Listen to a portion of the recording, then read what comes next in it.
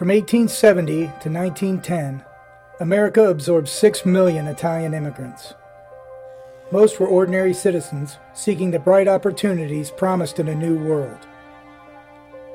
What they found were crime-ridden neighborhoods and the shadowy corruption of the old world. Too often, they fell victim to Sicilian American predators. Terrorized by a secretive clan of evildoers, they were forced to pay exorbitant sums of cash in exchange for their very lives. From Ohio to New York to New Orleans, kidnappings for ransom, dynamite explosions, and murders rocked the Italian immigrants, who had little command of the English language and even less trust of local authorities. By 1909, this corrupt organization, led by a devious yet unassuming villain, had woven its tentacles into the very fabric of the Italian-American community, strangling any hope of the freedom and prosperity they had risked everything to achieve. This is the legend of Sam Lima and the Black Hand. I wouldn't know a gunman if I saw one. Gangster era stuff. 5 feuds of public enemies bring a reign of terror and baffle police. How did this famous gangster treat you? He treated me wonderful. This is what I'm telling you, what I'm exposing. This is my doom. I want to speak to Uncle Sama. Yes. Well, let me help out for Zach so he has a better idea. Behind the State House, literally right behind it, in Columbus, Ohio, right dead center, by the way, of Columbus, how the way the city has grown around it, is this beautiful, probably one of the prettiest state houses in the country. Big, beautiful rotunda and everything else. And right behind it is this amazing reddish brick. I'm serious. It looks like a castle behind it. And that castle was the post office federal courthouse. Federal courthouse on the second floor with the jail cells and everything up there and all that stuff.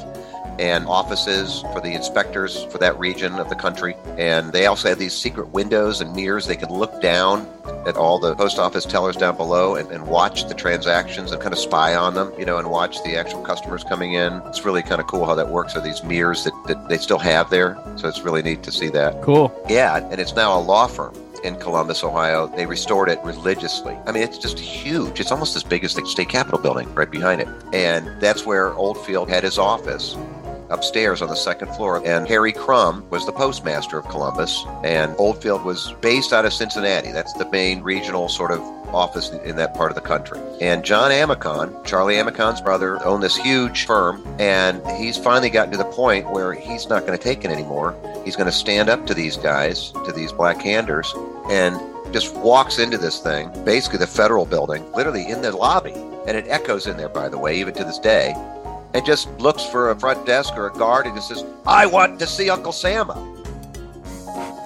Can you imagine? By the way, he's round, he's kind of rotund, and he's also a big guy. He's not like the short Italian stereotype. He's a big guy with that big booming voice, multimillionaire, the typical CEO attitude, where I want it done now. And immediately they shuffle him over. They get him to a information desk or whatever was in the front there. He was first introduced to Harry Crum, postmaster, which is amazing that a postmaster would come down and speak to the person directly. I think they probably knew who he was. His business was only about 3 or 4 blocks away. Right, and he's a man of substantial influence. And a lot of donations to the parks, to political campaigns, to charities, to the church. The big Catholic church is right around the corner from there, too, back in those days. I think they figured out who he was. It probably didn't take long, I'm sure. And so the postmaster comes down to talk to him. Even though John had broken English, his English still was very good. And he was very assertive.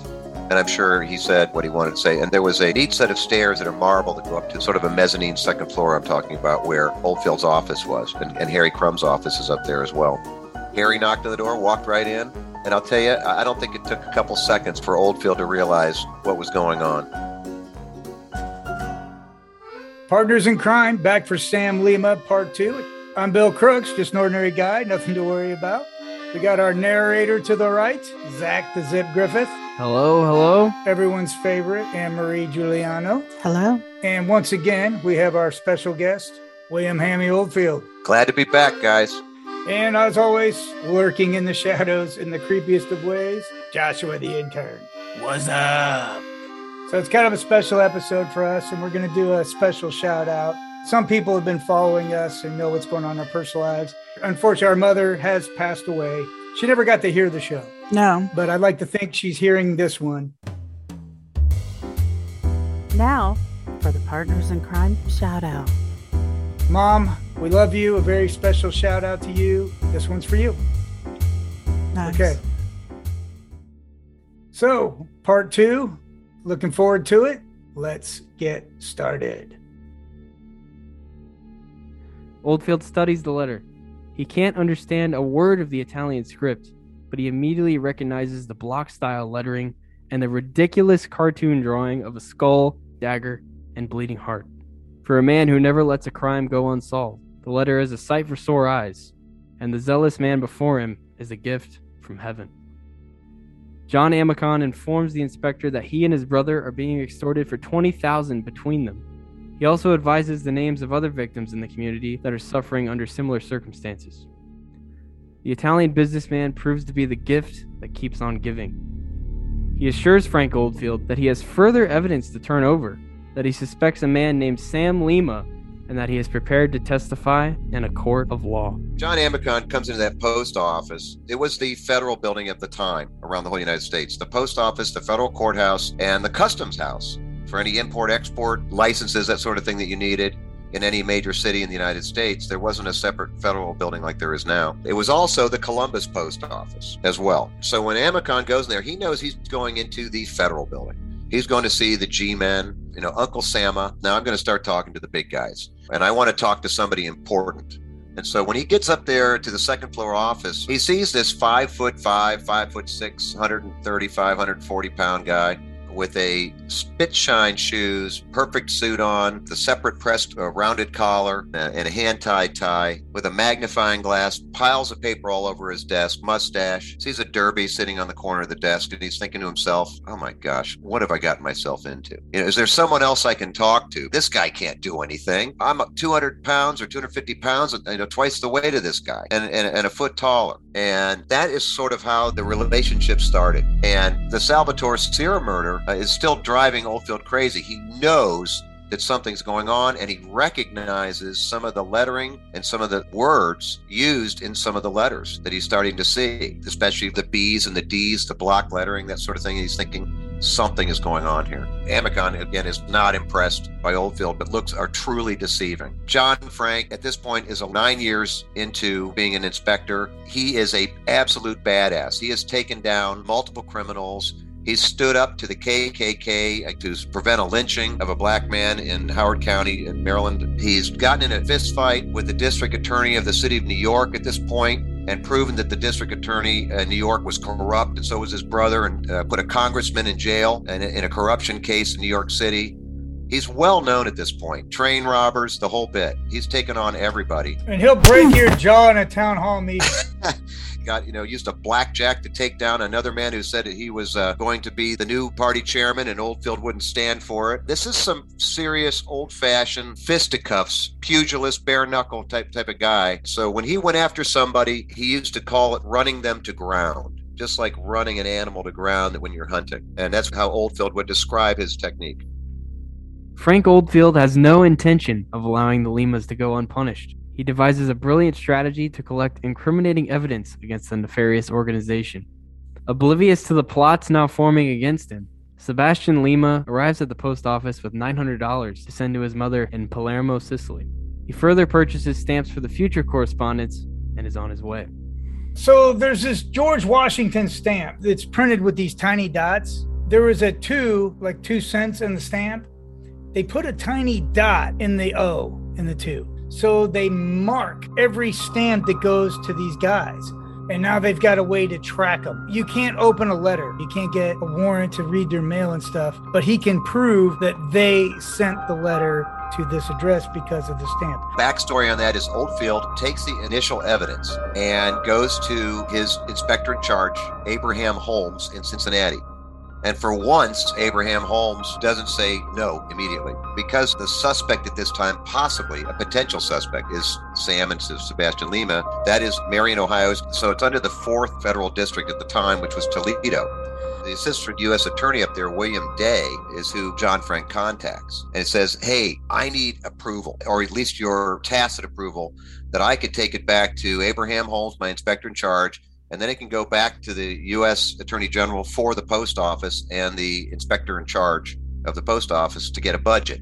So what he did between when John Amicon comes in and when this just happens with Sebastian Lima putting out a money order to his mother in Palermo, is Oldfield is able to get the budget put together, and he puts together the Secret Service, which is the Treasury Department, the postal clerks all throughout, at this point, just Ohio, but it's going to be larger, the U.S. Marshals, the local sheriffs and local police, and they all are basically informed that every postal clerk is going to be watching initially these two guys, and wherever they go, whenever they buy a stamp, now you know it came from him. The case of the Black Hand is now consuming Inspector Frank Oldfield's every waking minute. Armed with a name and a modus operandi, he boards a train to Marion, Ohio on February 1st of 1909. After the hour-long ride, he finds himself a block from the Limas at the Masonic Building, where he will establish his temporary headquarters in a back room. He instructs Marion Postmaster Milton Dickerson and his clerks to monitor all mail that pertains to the Limas.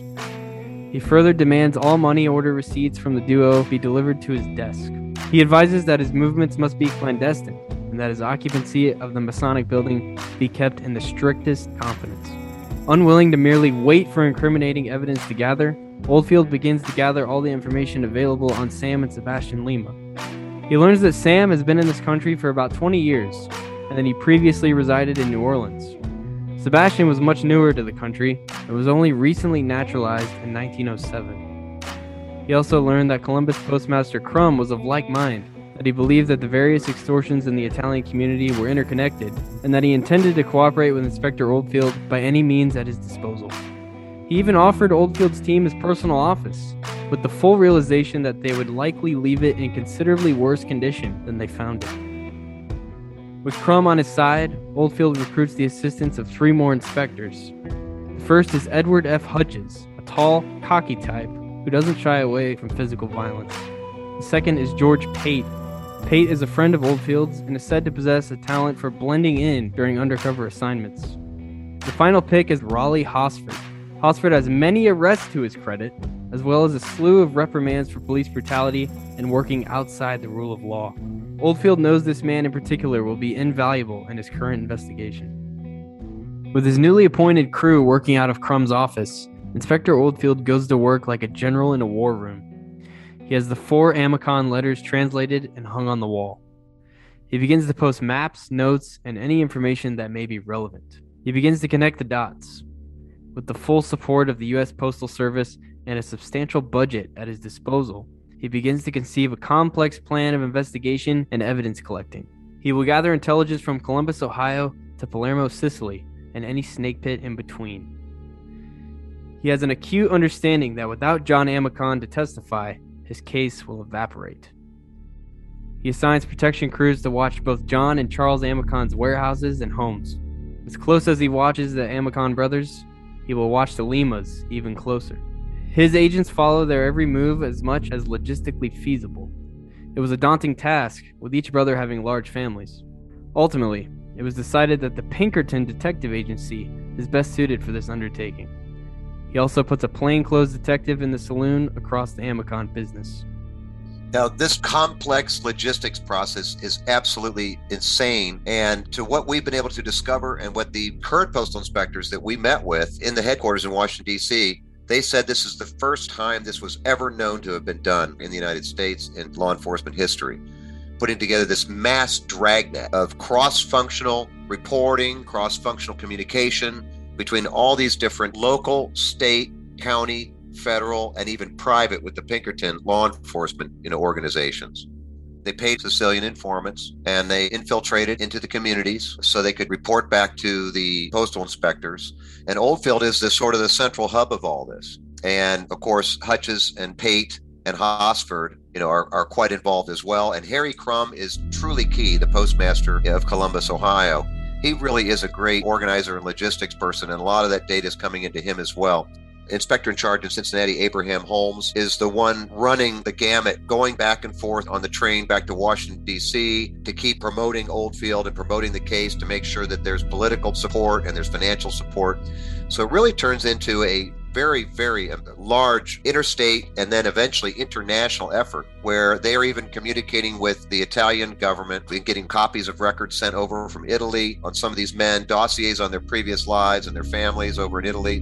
They're working with the Italian consulates in Baltimore and in Washington. Or the communication with Pinkerton is truly amazing as well, because Pinkerton was very professional, but also they like to get all the press and all the attention because they had to market themselves as a private detective agency. And so Oldfield is trying to balance all these different egos and these different groups and bringing together these postal clerks and postmen walking the beat up and down the streets, looking for anybody who looks Italian, anybody who looks suspicious, and reporting it back. So the information coming back to Oldfield must be just stacks of paper, telegrams. It must be just overwhelming. And that was the joke earlier. What was going to happen to Harry Crumb's office in Columbus, Ohio? It's a massive office in the post office and federal building there in Columbus. It's still there today. And seeing this office, they must have destroyed this office. And also the office in the Masonic Temple in Marion, Ohio must have been the same mess of papers and everything else.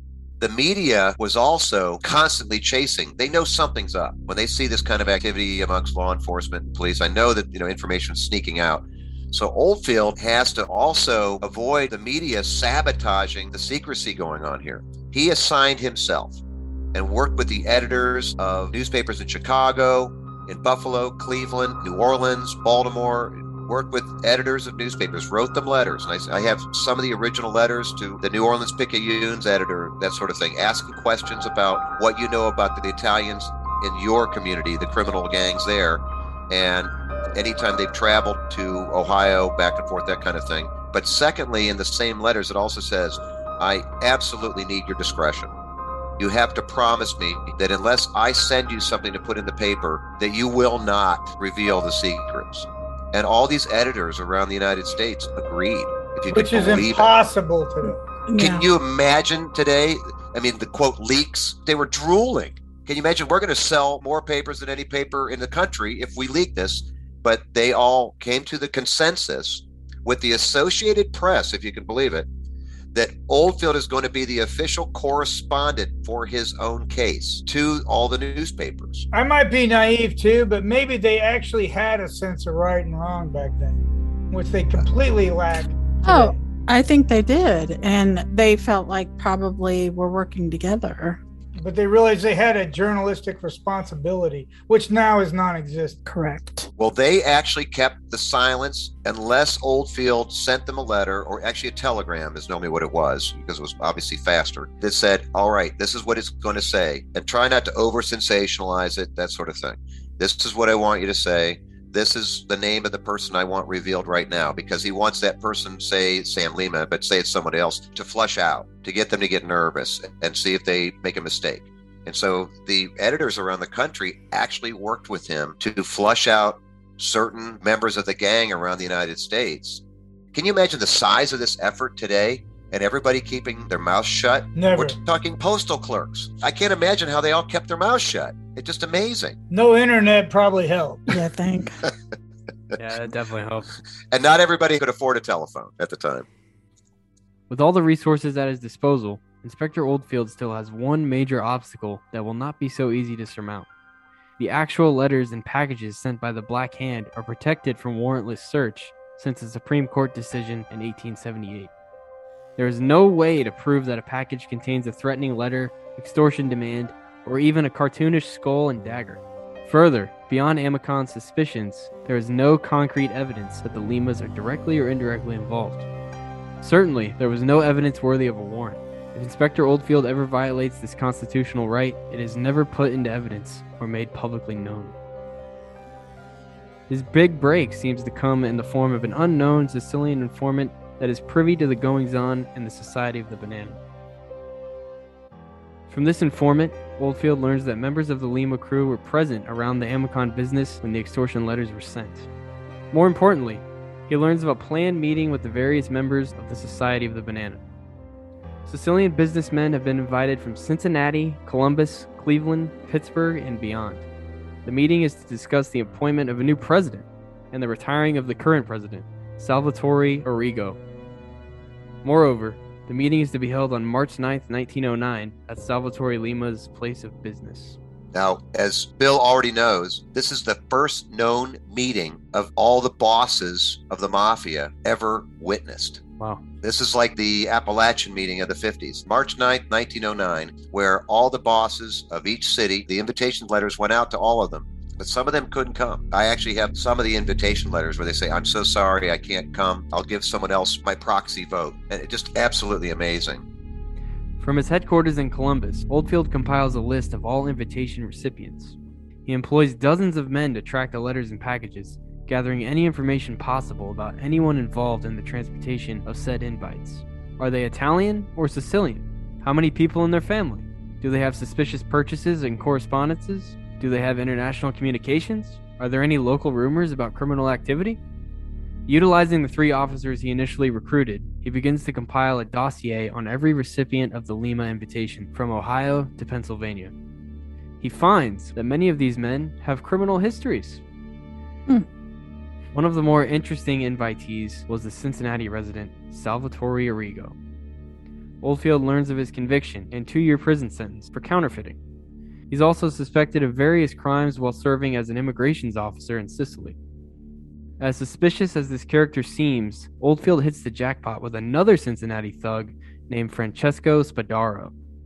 Spadaro is the son of a hardened criminal who died in a straitjacket in a Palermo penitentiary. Spadaro immigrates to Boston from Sicily in the late 1880s and manages to form a partnership with a man named Joseph Ciro. In short order, he stabs his partner to death and seizes all his assets. Despite an attempt at prosecution, Spadaro is acquitted on the grounds of witness perjury and relocates to Cincinnati, where he opens a saloon and low-budget boarding house. He finds trouble again in 1887 and serves a sentence for forgery in the Ohio State Penitentiary. Another man who really gets Oldfield's interest is Collegiero Charlie Vicario, another Sicilian immigrant who fled under suspicion of mutilating one of his enemies. Described as a clean-shaven man with a hairy mole on the right side of his face and a disabled right arm, he's been sending regular payments to his homeland since his arrival in 1908. And what would have to be an incredible coincidence, Vicario is a former partner in the DeMar Fruit Company, where his partner Salvatore Sira is found murdered with 2 Black Hand letters in his pocket. According to the Bellefontaine police, who have kept the case open, Vicario is now living with Sira's widow and romancing his 14-year-old daughter. Classy. Which seems sick by today's standards, but you got to realize in like 1908, 14 years old is like 14 and a half now. On March 8th, the day before the meeting is supposed to take place, Oldfield assembles Inspectors Pate, Hutches, and Hosford, as well as his friend, U.S. Treasury Agent John Gist from the Athens Post Office. Together, they form a strategy. Pate, they decide, will survey the railway station as he is deemed the most inconspicuous. Oldfield and Hosford will watch Lima's store from different vantage points, while Hutches keeps an eye on the Lima residence from a nearby alley. They have all committed the descriptions of their targets to memory, hoping that they will be able to recognize them as they arrive from their respective towns. Although the law of Omerta is designed to protect the underworld organization, in this case, it will be their undoing. With limited contact to the non-Italian world, the Lima crew has absolutely no idea of the plans being made against them. On March 9th, 1909, dressed in common clothes that draw no attention to himself, Inspector Pate watches as the Society of the Banana members arrive at the station. He can identify Salvatore Arrigo, Francesco Spadaro, Charlie Vicario, Sam Lima's father, Antonio Lima, and almost all the other suspects. The Sicilian criminals, completely unaware of the surveillance against them, head in the direction of the Lima store. Hosford and Oldfield are waiting inside the Pilgrim Inn, a 2-story hotel across from tonight's meeting place. From the vantage of a window that renders them invisible to the street, the 2 inspectors watch the men enter one by one. When evening falls and the neighborhood is cloaked in darkness, the 4 inspectors take their surveillance to the streets. The Society of the Banana is in full swing. Inspector Oldfield is unable to overhear the conversation within. He could not understand it anyway without a translator. It's important to understand that this is not a disorganized band of thieves. This is a highly covert and organized group of mafiosos. Their first order of business is to dismiss Salvatore Arrigo as president and appoint Francesco Spadaro as his successor. The real power, however, will go to the director. The unanimous votes appoint Sam Lima. The group also adopts a code of conduct that is to be strictly followed and enforced. There was a code of conduct previously, all the way from Antonio Lima when he came up from New Orleans years before. All right, so the code of conduct that's discussed and argued over and created that night, it was truly codified at this meeting. And this basically became the constitution of the Society of the Banana, and many of these traditions and items come from the old country, which I have the original, and it's called the Bylaws and Regulations of the Society of the Banana. It's actually written like that on the top. And it's actually broken down into articles just like the U.S. Constitution. Article 1. The person who tries to reveal the secrets of this society will be punished with death. Do we really need any other articles? Yes. Okay. Article 2. A member who offends one of his companions, staining his honor, will be punished according to Article 1. Article 3. The member who tries to do harm to another branch of the society or to the family of other companions, if this harm shall have been grave, will be undressed and marked on his body with the mark of infamy and called with word of contempt, swindler. And if the offense is more grave, he will be stabbed. Article 4. The person who is a coward and does not sustain the punishment assigned to him by the society, he will be punished in accordance with Article 3. Article 5. The member who profits by the opportunity of the plan of another member is punished as prescribed in Article 3. If the misdemeanor is less grave, he must make restitution within 24 hours of that which he caused to be lost, and he will be out from his share of the profits for 2 months. Article 6. The member who offends another companion with offensive titles, if the offense is considered grave, will not only lose his right of membership, but will also be stabbed. If the offense is less grave, he will be cut off from his share of the profits for 3 months, and at the same time must do his duty. But when I was a kid, they'd be like, it's $800 or 2 days in jail. You know me, Rhea. I'd be like, I'll take the stabbing. By the way, the kind of money these guys were making, 3 months, it's like, you might lose your Lamborghini back then. But unfortunately with Billy, it would be, dude, you still haven't healed from the last stabbing. We're not going to stab you in the same place. We're not animals, right? No. Ow. God, it's like festering. All right, Article 7. The member who has received the insult and resents it himself without notifying the society is punished according to Article 3. That's awesome. This stabbing thing. Yes. Article 8. The member who abandons one of his companions in the time of need will be held to be a traitor and then punished according to Article 3. Article 9. The person appointed to inspect must always go around and maintain good order as it is prescribed, passing all the news around. Failing in this for the first time, he will be cut off from his share of the profits for 3 months. Then, second time, he will be stabbed. I gotta put on some weight. You need some loose skin and some fat around, because I'll tell you gotta have some spots that can take a couple stabs, Article 10. A reunion of the society cannot be called for a visiting member if he is not known. That's interesting. If maybe someone's sneaking into the organization to be an informer, you never know. Article 11. The person who goes away must pass the news and tell the local in the place where he goes how long he will be there. And if he carries a message, he must leave his pledge. Failing to do this, he will be punished according to Article 6. Now, finally, they moved to another one, just cut off from the profits for 3 months. Thank goodness. Well, no, but you could be stabbed if it's grave. That's right. We forgot about the grave. It's always in there. It's always an option. We substitute Article 6. Divided by 2. Article 12. The person who shall have been called to use the knife and does not go through fear will be punished according to Article 3. Oh, I love it. You get the knife handed to you. If you can't stab the other guy, they stab you. Exactly. Article 13. The person who deals sparingly, does not do his duty, will be punished according to Article 3.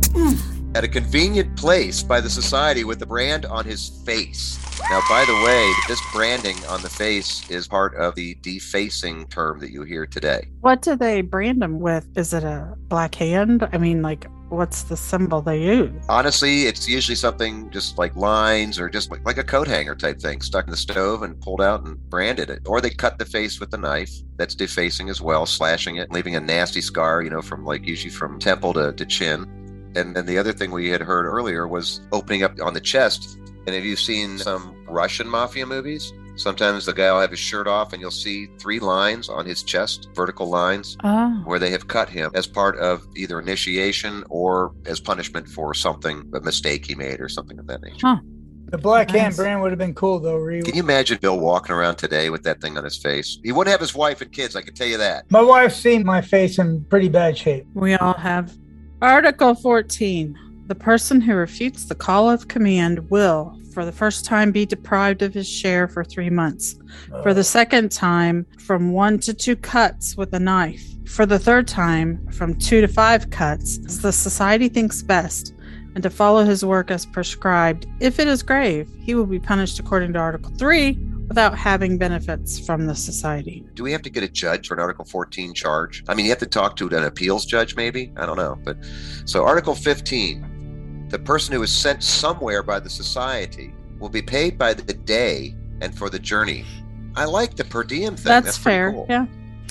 Article 16, also known as Billy Article. There can be no excuse for failures or penalties in conformity with the articles. However, there may be extenuating circumstances in case of drunkenness. The William Crookes clause. That is. It is. Like, I just get up in the morning and everybody's mad at me, and I'm like, fine, I'll call everybody an apology. Right. Article 16 immunity. Can you imagine that this is the real thing? I actually own it. It should be in the Mom Museum. It should be. Yeah, it's probably going to end up there or in the Law Enforcement Museum or in the Smithsonian. I haven't decided yet. Some of these things definitely have to be preserved. They're 110 years old. They're getting old. It's history. They're well stored. They are. They're well stored and well protected, with desiccant, the stuff that keeps it dry and whatnot. And there's all these white gloves and whatnot that I bought, and people want to look at them. And the Smithsonian's been very nice. They were very nice when I first brought everything in for them to see. Their archivist came running out with all these boxes and everything else of all this special non-acidic material and whatnot. And they just kind of went to town, and they were pouring through it like they were looking at the Declaration of Independence for the first time, the original. It was amazing. They're wonderful people, by the way. Well, I think if you don't have the original, you're not going to believe this shit. Well, that's exactly what happened when I met a postal inspector here in Annapolis. Said, look, I'll buy you lunch if you let me tell you a little bit about what I have and see if you can help. Back in 2004. And she said, fine, I'll do it. And I sat down with her and she said, no way, impossible. I can't call the headquarters and tell them this. They won't believe me. And I said, look, I'll go to the bank. I had a bunch of safety deposit boxes that I kept a lot of this stuff in. And I went and got just a small amount of them, brought them to my apartment, laid them out on the floor because there's just so many, there's not enough room on a table. Laid them out on the living room floor, had her come in, and she just kind of crawled around on the floor with a magnifying glass and completely stunned. And she said, this is impossible. You can't have this stuff. No one has this stuff. There's no case that we know of. So she contacts the headquarters, the chief inspector, and I'm invited to go there and bring all the stuff. And I said, well, wait a minute. You have to promise me on the telephone that if I show up with this stuff, you're not going to keep it and say it belongs to you. Because this is all original trial evidence. My great-grandfather took them all home. And this is what was left of it. There was actually 7 steamer trunks full of evidence that he had gathered with all of his team. Wow. But there was, this typical steamer trunks you can see today that kids take to college or whatever, or foot lockers. It fills about almost 1 now because so much has been lost to floods and decay and whatnot over the years. So I took the stuff to the headquarters of the Postal Inspection Service in Washington. They were all kind of like, okay, show up, whatever. There's a side door you can go in from the parking deck because we don't want people to see you coming in the front door with this kind of stuff. And so they let me in through this side door with no label on it or anything, and they all took me in there. And I went upstairs. They put me in a conference room. And I just started laying this stuff out with magnifying glasses, white gloves. And they're all putting the white gloves on and whatnot, and they're drooling. Oh my gosh, Bill, you were telling the truth. We've never seen anything like this. There's no collection like this anywhere in the country. in any law enforcement agency. No one's got this kind of evidence from this era, all the originals.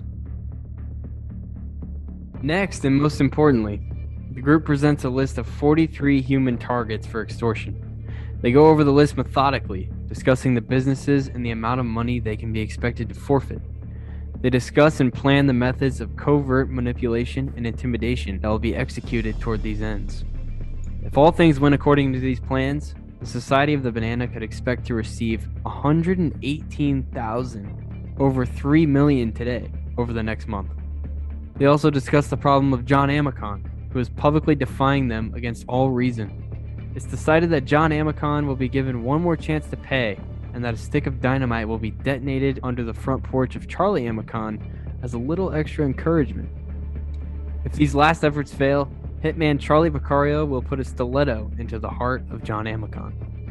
After the meeting, the men dispersed. Still under an unnoticed surveillance, they began to send out their extortion letters. All targets, all at once. The Oldfield Army was in full swing, monitoring every correspondence to its final destination. Oldfield utilized local police, federal marshals, Secret Service, and the Pinkertons to investigate the letter's final recipients. Well, so after the meeting and the beginning of this massive dragnet of surveillance, one by one, the victims are all being identified by the federal agents and by Oldfield's team. And of course, what they're doing is going to each one of these victims' families, sitting down with them quietly, talking with them, telling them, like you hear today, that they're going to provide them protection, they'll provide them money if they need it, if they just cooperate and promise that they'll testify against the Society of the Banana. Of course, the recipients' families are terrified and they're completely uncooperative. In fact, there's even some coercion that goes on from the federal agents, and even local police that are brought in to help. So in other words, they're getting pressure from not only the Black Hand Society, but now they're getting pressure and coercion from law enforcement. I wouldn't say there were threats, but definitely coercion. Unfortunately, because of these dead ends, Oldfield's budget starts to skyrocket because there's all these delays. And they have to pay every local sheriff, all the deputies, and the Pinkertons. There's a payroll on this investigation that's just growing all over the country, and it's becoming completely overwhelming. So Oldfield's getting very, very nervous, and so is his inspector in charge, and so is the U.S. Attorney, William Day, and so is, unfortunately, the chief inspector in Washington, D.C., who's starting to wonder if this is going to ever go anywhere. Which was the fear all along. It was always the fear that it would fall apart. Oldfield's always had that fear that the bureaucracy was always going to collapse one of his big investigations. That's why he always despised the bureaucracy. And of course, he wanted the credit for them. He had ego just like everybody else. He'd committed so much that he wanted this to occur and all these guys to go down. He also had this huge moral imperative that he believed in, that this had to happen. This was just so sinister and so evil. So despite all the victims being identified, none other than John Amicon were willing to testify. The sting was completely falling apart. With 0 witnesses collected by the recent operation, Oldfield's career is on the line. He decides that if he can't get the victims to cooperate, he has no choice but to smoke out the perpetrators. With his team of core inspectors, Oldfield positions a camera in front of the Lima storefront. So this is one of my favorite parts of the book. They're going to take a picture and they're trying to intimidate him. Lima responds by getting his entire family out. He's got his wife, his kids, nieces, nephews. He even brings a donkey out, like any animal he has, and they all pose like it's a family portrait. Well, Sebastian's even out there with his family. Yeah, he doesn't look too happy about it, but he's going along. Sebastian in the photograph is pretty rough looking, definitely. Yeah, he thinks it's not a good idea, you can tell. But he's in too. It's pretty funny. And for people who decide to actually buy the book and learn about the story, the picture is in the book. Sam Lima believes he is an invincible criminal 10 times smarter than any buzzard lawman that the United States government could ever throw at him. Soon after his display of bravado, a note appears pinned to a tree outside the Marion courthouse. It is written in blood. Unless the investigation into the Italians is called off, we will burn down this city. Despite his cavalier appearance, Sam Lima has the unnerving feeling that the law, however improbable, is closing in on him. All of the men who attended his meeting are under surveillance, and they are becoming wary. 3 weeks after the infamous meeting, he he receives a correspondence from a cohort named Orazio Ronfollo, warning that he has had to leave his home and conduct business on the lam for fear of an impending apprehension. Sensing danger for the first time in his criminal career, Lima sends out warnings for his friends to lie low and watch their backs. It's a warning that has come too late. 43 extortion letters have already been sent across the country. Lima continues to correspond with stamps marked for identification. Oldfield is examining his letters, praying that one will find its way to John Amicon. Across the country, Oldfield's men were watching the paths of every letter sent and resent. Members of the Society of the Banana are acutely aware they're being watched. They sense the detective's presence around every corner. This is cutting into the Lima's bottom line. So to add insult to injury, Amicon's just walking around defiant. And even when he sees the Lima brothers loitering around trying to intimidate him, he just acts like he doesn't even notice them. Lima's infuriated. He finally decides he's just going to blow up Charlie's store. He also blows up a nearby saloon for good measure. Next, he sends a couple of Columbus goons to throw their weight around. When they arrive at the storefront, Amicon's there. He just blocks the doorway with his arms folded, and he straight up tells them if he has a shred of evidence that they did this, he'd take a gun and just handle it himself. So at some point, Charles comes out, tells his brother that he's needed on the phone or something, and he tries to discuss matters with the two men, and the two men actually assure him that if this investigation goes away, they're done. No more letters. It'll all be over. Charles thinks it's a pretty good deal. He's still rattled by the bomb that went off under his porch, right? So he finds what he thinks is a good time, try to talk some sense into his brother, but as always, John refuses to even discuss it. As another week passes, money starts to flow back into the Black Hand machine. Sam Lima is regaining his confidence, and things are returning to normal. It's not long before he's once again feeling unstoppable. On March 8th, a letter arrives by mail carrier from Denison, Ohio to Columbus. It's addressed to Giovanni Amicone, John's Italian name. John Amicon hurriedly contacts Inspector Oldfield, who excitedly examines the letter under a magnifying glass. Inside the O and the 2 is a tiny red dot. They got him. Yeah, they got him. Inside the letter is a threat on his life, written in Italian, and a demand for $10,000. After 3 grueling months of chasing the Black Hand, Inspector Oldfield believes he has enough evidence to present a report to U.S. Attorney William Day and have a federal judge sign a warrant for the arrest of Salvatore Lima. Unfortunately, William Day is not one to risk a failed prosecution, and while he agrees it's a good start, it's simply not enough. So apparently, federal mail fraud cases are hard to make stick. Try telling that to Ori Spotto. Oldfield's pissed, but he starts to see the reasoning behind Day's refusal. His only witness is speaking in broken English, and the connect-the-dots case he's built might seem flimsy without more victims that'll collaborate his accusations. So Oldfield team goes back to work, tracing letters, identifying victims, but in the end, none will come forward. So as much as they want to rid themselves of the Black Hand, threats of their heads flying in the air prevail their better judgment. While his team is trying to dig up more witnesses, Frank Oldfield sets about trying to establish a financial link between the corrupt cohorts and Sicily. If he can establish a vast scope and money connection to the old country, he can help build an ironclad case. What he's missing, though, is an undercover agent to infiltrate the Society of the Banana and bring it down. One is the celebrated detective Joe Petrosino of the New York Department's Police Italian Squad. On March 12, 1909, while tracking a killer in Sicily and only 3 days after Sam Lima's meeting in Marion, Petrosino is gunned down by 2 assassins in front of a cafe in Termini and Marisi. That leaves only a Pinkerton detective named Francis DeMeo. DeMeo is a fearlessly talented undercover agent with a long history of infiltrating Italian gangs. Oldfield explains to the Pinkerton agent that he needs someone to come along on takedowns, interrogate suspects in Italian, and ultimately bring down the Society of the Banana. After listening to Oldfield's extensive monologue, he replies matter-of-factly, "Not a problem." DeMeo is celebrated. He's infiltrated gangs, even down in New Orleans, even spent time in jail for long periods of time to the point of almost starvation and torture or terrible treatment in New Orleans prisons to actually infiltrate and get information.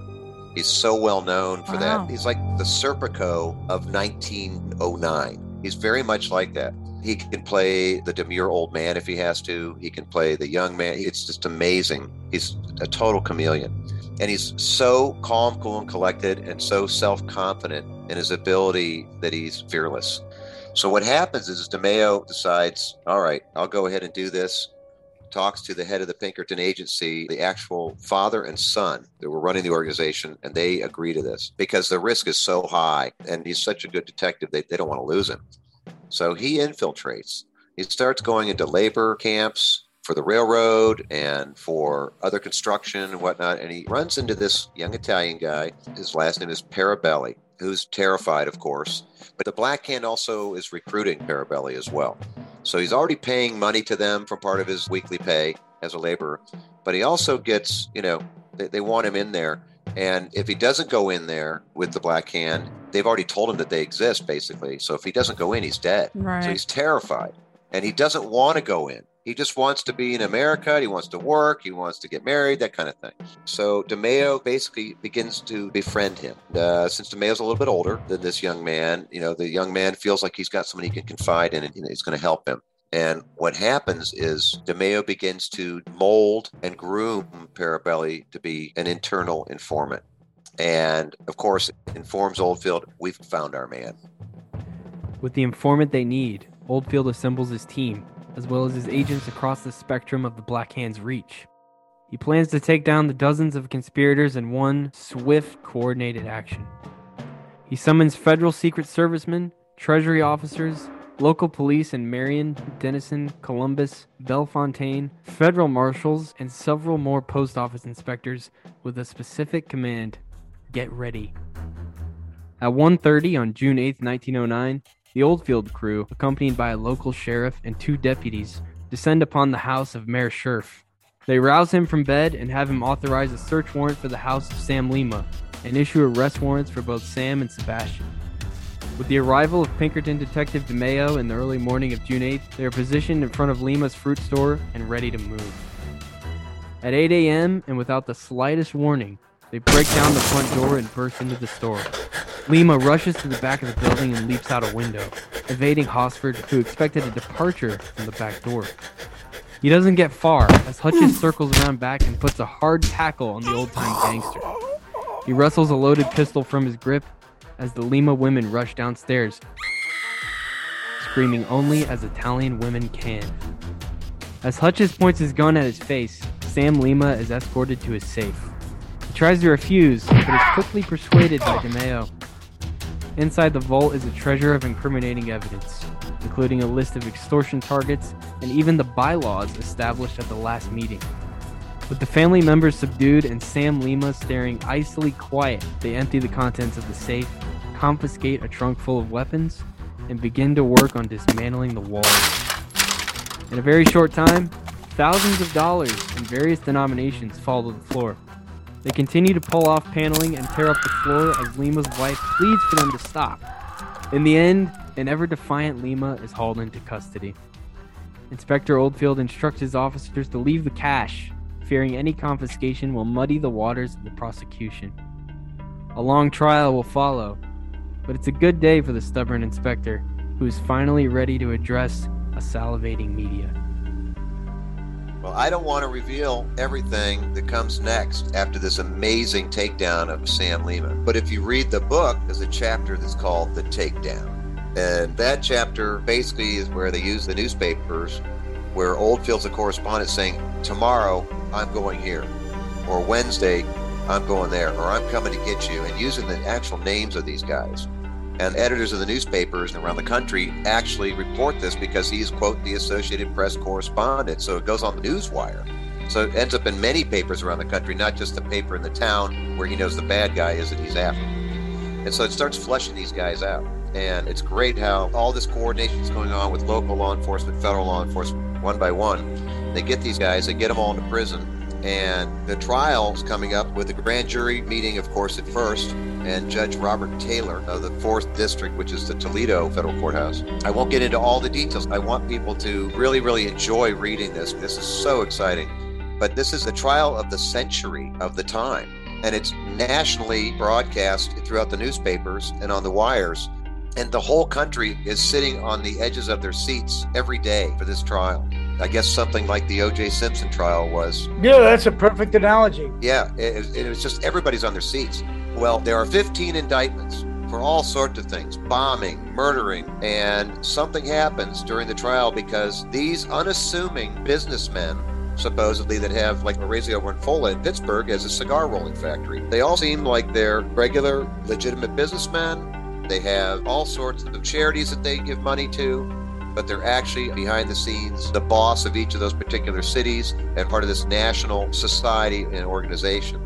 So what happens is the Italian community actually rises up, almost like in the old days of the Iranian Revolution, when they used to have Death to America, and there'd be like 100,000 people, and they were all being paid because none of them was terribly enthusiastic. And they were burning effigies of Uncle Sam and the American flag and whatnot. So what happened is these Italians show up in Toledo and completely pack the whole area around the federal courthouse there. There's thousands of them protesting that these men are upstanding citizens in their society and that they have to be released. Charitable and great fathers and whatnot. These businessmen that aren't really that large, actually. Somehow they're able to hire the most powerful defense attorneys in the United States, the most expensive. All of them are former federal U.S. attorneys, that sort of thing, and they've all gone on the defense side. And this is the O.J. Simpson dream team. And I'm still trying to confirm it, but it looks like they paid them over $30,000 back then. Wow. Which would be quite a lot of money today, as you know. In fact, there's even some articles in the newspaper that may be misprints that said that they were paid in total $300,000 as a team in 1909. And the trial's in January 1910. So this trial, obviously, I won't get into all the details, but you know that there's a massive, powerful defense team. They've got all the Italians in the community, whether they're paid or not, we don't even know, protesting outside. It's a huge circus. Media from all over the country showing up with the flash powder, the old cameras. It's like a hanging, unfortunately, in the Wild West. You know, the whole town is in their best clothes and they're all out for the trial. Of course, Oldfield is still the correspondent to the Associated Press. So, of course, he's putting out exactly what he once said in the newspapers around the United States. And as brilliant as he is, they found money inside the walls. He didn't want to muddy the investigation by taking the money. But what he left them was the means to give them a substantial defense lawyer. Yes, he did, because they were so afraid that they would be seen as corrupt and cause whatever jury that was chosen to be tainted because they thought that the law enforcement officers were greedy. And he made the right decision. Yeah. What they actually had to do, though, is they sent out letters to other people who were unindicted, their bosses around the United States that were also part of the Society of Banana that never got caught, asking them for money. So letters went out to Portland, Oregon. They went to Buffalo, New York. They went to Chicago. They went to New York. And I have a few of those letters asking for help, where they're pleading for help. Sam Lima is pleading for help, other people trying to get enough money together for this massive defense that they required. So Oldfield was able to make a dent in getting these guys indicted, and a lot of very powerful men from around the country, but there were plenty of very powerful men that he had information on, but William Day said it wasn't enough to bring them in as well. So a bunch of guys don't get caught. That is how this trial goes. It's very similar to trials today that are sensational, where all sorts of techniques are used. And we'll let everybody read the book to find out. It's one of the most exciting trials in U.S. history. And this concludes the legend of Sam Lima and the Black Hand. All right, guys, we're going to say goodnight. Bill, loved having you on, and it was great. You know, it was so easy for me because you took all the brunt of the work on this one. And which unfortunately meant that I could sit back and drink wine. Unfortunately. Yeah. Toward the end, I was almost incomprehensible. I was slurring, saying things that made no sense. I'm like, what the hell is wrong with me? This empty bottle next to me. Yeah. Maybe that's it. Like, that's interesting. You know, like, I'm like, what the hell? Marie said she didn't notice. Sadly, like, I did not notice. You sounded normal. I was like, pay attention next time because I can't go on like that. Like, God forbid. I hope I don't do radio shows like that. Well, all I can say is I stopped keeping alcohol at home for one of many reasons. So, it's been a long night. We had a great show. Hey, Bill, I love having you on. We're going to have you on again. Yes. Oh, yeah. Thanks. Appreciate you being here. Yeah, thanks, Bill. Thank you, guys. Zach, Ree, Bill, you guys been fantastic. Thanks for letting me tell stories like I'm in a bar somewhere and I've got everybody listening because I'm buying everybody rounds of drinks, right? That's right. That's Perfectly right. said. So good night, everybody, and God bless. Good night. Good night. Good night.